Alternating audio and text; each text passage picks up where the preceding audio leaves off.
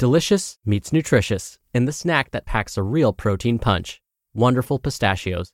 Each 1-ounce serving of Wonderful Pistachios has 6 grams of protein, giving you over 10% of your daily value and making Wonderful Pistachios one of the highest protein nuts. But perhaps more than that, I love all of the flavors they have. Their sea salt and vinegar ones are my favorite when I'm craving that flavor but want to keep it healthy. But that's just the tip of the iceberg. Wonderful Pistachios come in a variety of flavors, like chili roasted, honey roasted, smoky barbecue, and jalapeno lime, perfect for enjoying with family and friends or taking them with you on the go. Whether you're a pistachio purist who loves cracking open every nut, or you prefer the convenience of no-shells pistachios, Wonderful Pistachios has got you covered. Grab Wonderful Pistachios and elevate your snacking game today. So fill up with a healthy snack when hunger strikes. Visit wonderfulpistachios.com to learn more. That's wonderfulpistachios.com. It's another Q&A edition of Optimal Health Daily, episode 950, and I'm Dr. Neal, your host of the show. Welcome back to another special Friday edition of Optimal Health Daily, where I answer your questions. On the other days, I read health and fitness blogs to you, kind of like an ongoing audiobook.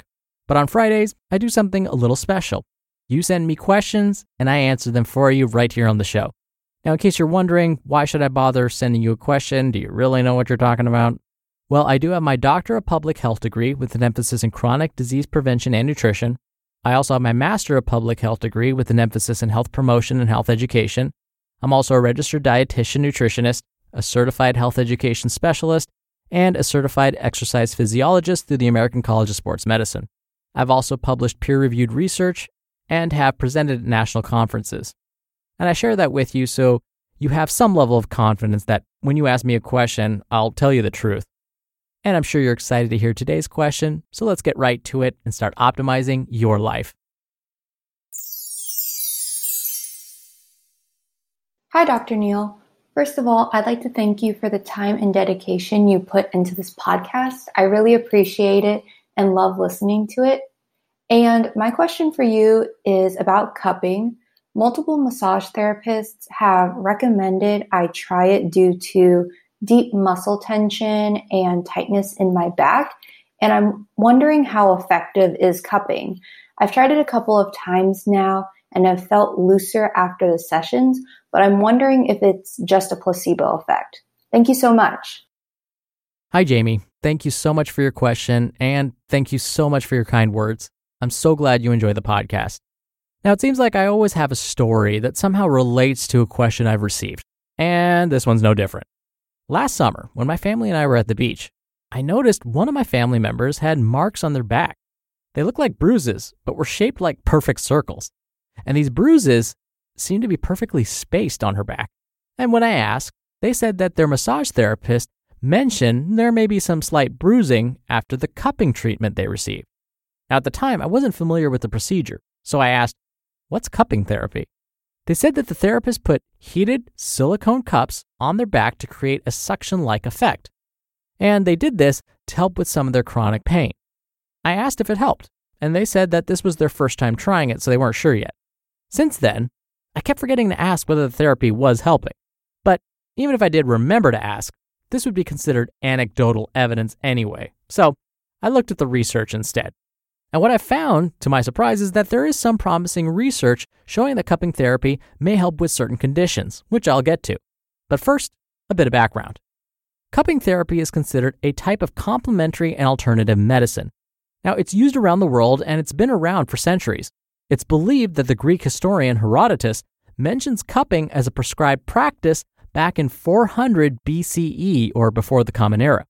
In the 19th century, cupping therapy was reportedly used by healers in monasteries. To this day, some cultures view cupping therapy as a way to restore the flow of qi. Qi is considered the source of our energy or life source. The basic idea behind cupping is this. Therapists apply a heated cup to the skin.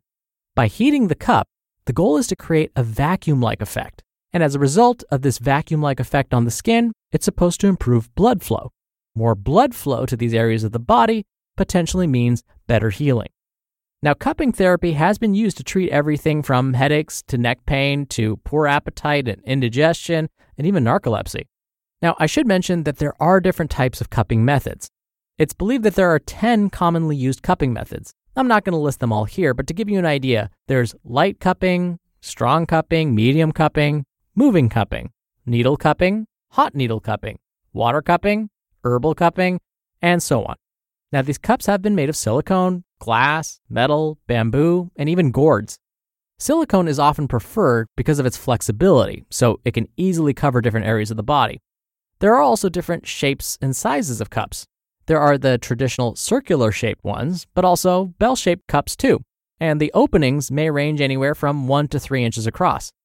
In the Western world, wet and dry cupping are most often used. So in these situations, basically the therapist will put something flammable in a cup and set it on fire. The flammable substance could be alcohol, herbs, or paper, or something else altogether. As the fire goes out, the cup is placed upside down on the skin and left there for 3 minutes. Again, this is designed to create a vacuum-like effect. The therapist may even move the cups along the skin to create a massage-like effect. Now here's what the research says about cupping therapy. A randomized control trial found that cupping massage is no more effective than other types of therapy, like progressive muscle relaxation, in reducing chronic non-specific neck pain. But other randomized controlled trials have found that cupping massage was effective in reducing pain and improving quality of life in those with chronic neck pain and even those with carpal tunnel syndrome. Now, randomized control trials are considered a gold standard when it comes to research methodologies. Looking a little further, I found a meta-analysis. A meta-analysis is where researchers look at a bunch of already published studies, like the aforementioned randomized control trials, and conduct their own analysis on these published studies. And they found that cupping therapy may actually help with pain management. Now, meta-analyses are considered an even higher gold standard, maybe like the platinum standard when it comes to research. But here's the trouble. The authors of the meta-analyses acknowledged that these published studies have used different types of cupping therapies. This makes it very difficult to know which type of cupping therapy may be most helpful. Plus, looking at how many times patients received the cupping therapy, well, that tended to differ across studies as well. And all of this makes it very difficult to draw any real conclusions from these studies. Just because something's been used for hundreds of years doesn't mean it actually helps. This is why we need research to know.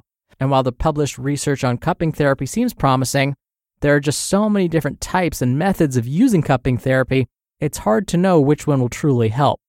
Now, there are some reported side effects from this treatment. Luckily, most of these are minor and are confined to the area where the cups touch the skin. The most commonly reported side effects are burns and bruising, kind of like what I saw in my family member at the beach. There is the potential for skin infections as well, but this isn't common. So based on all of this, here's my take. When we don't have enough research to know whether something is actually effective, here's what we can do.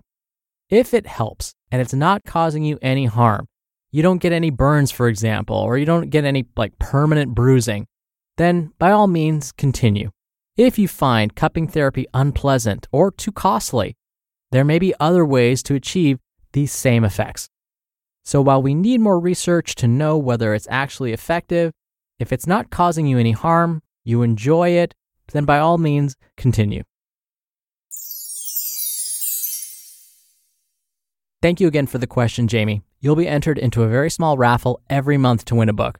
And if you want to submit a question and have a chance to win books, it's really easy. You can call in your question. The number is 61 I love OHD, or you could submit your audio question at oldpodcast.com/ask.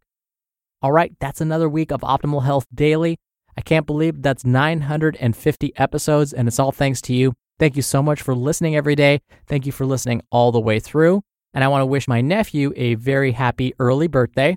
And I'll see you back here on Monday where your optimal life awaits.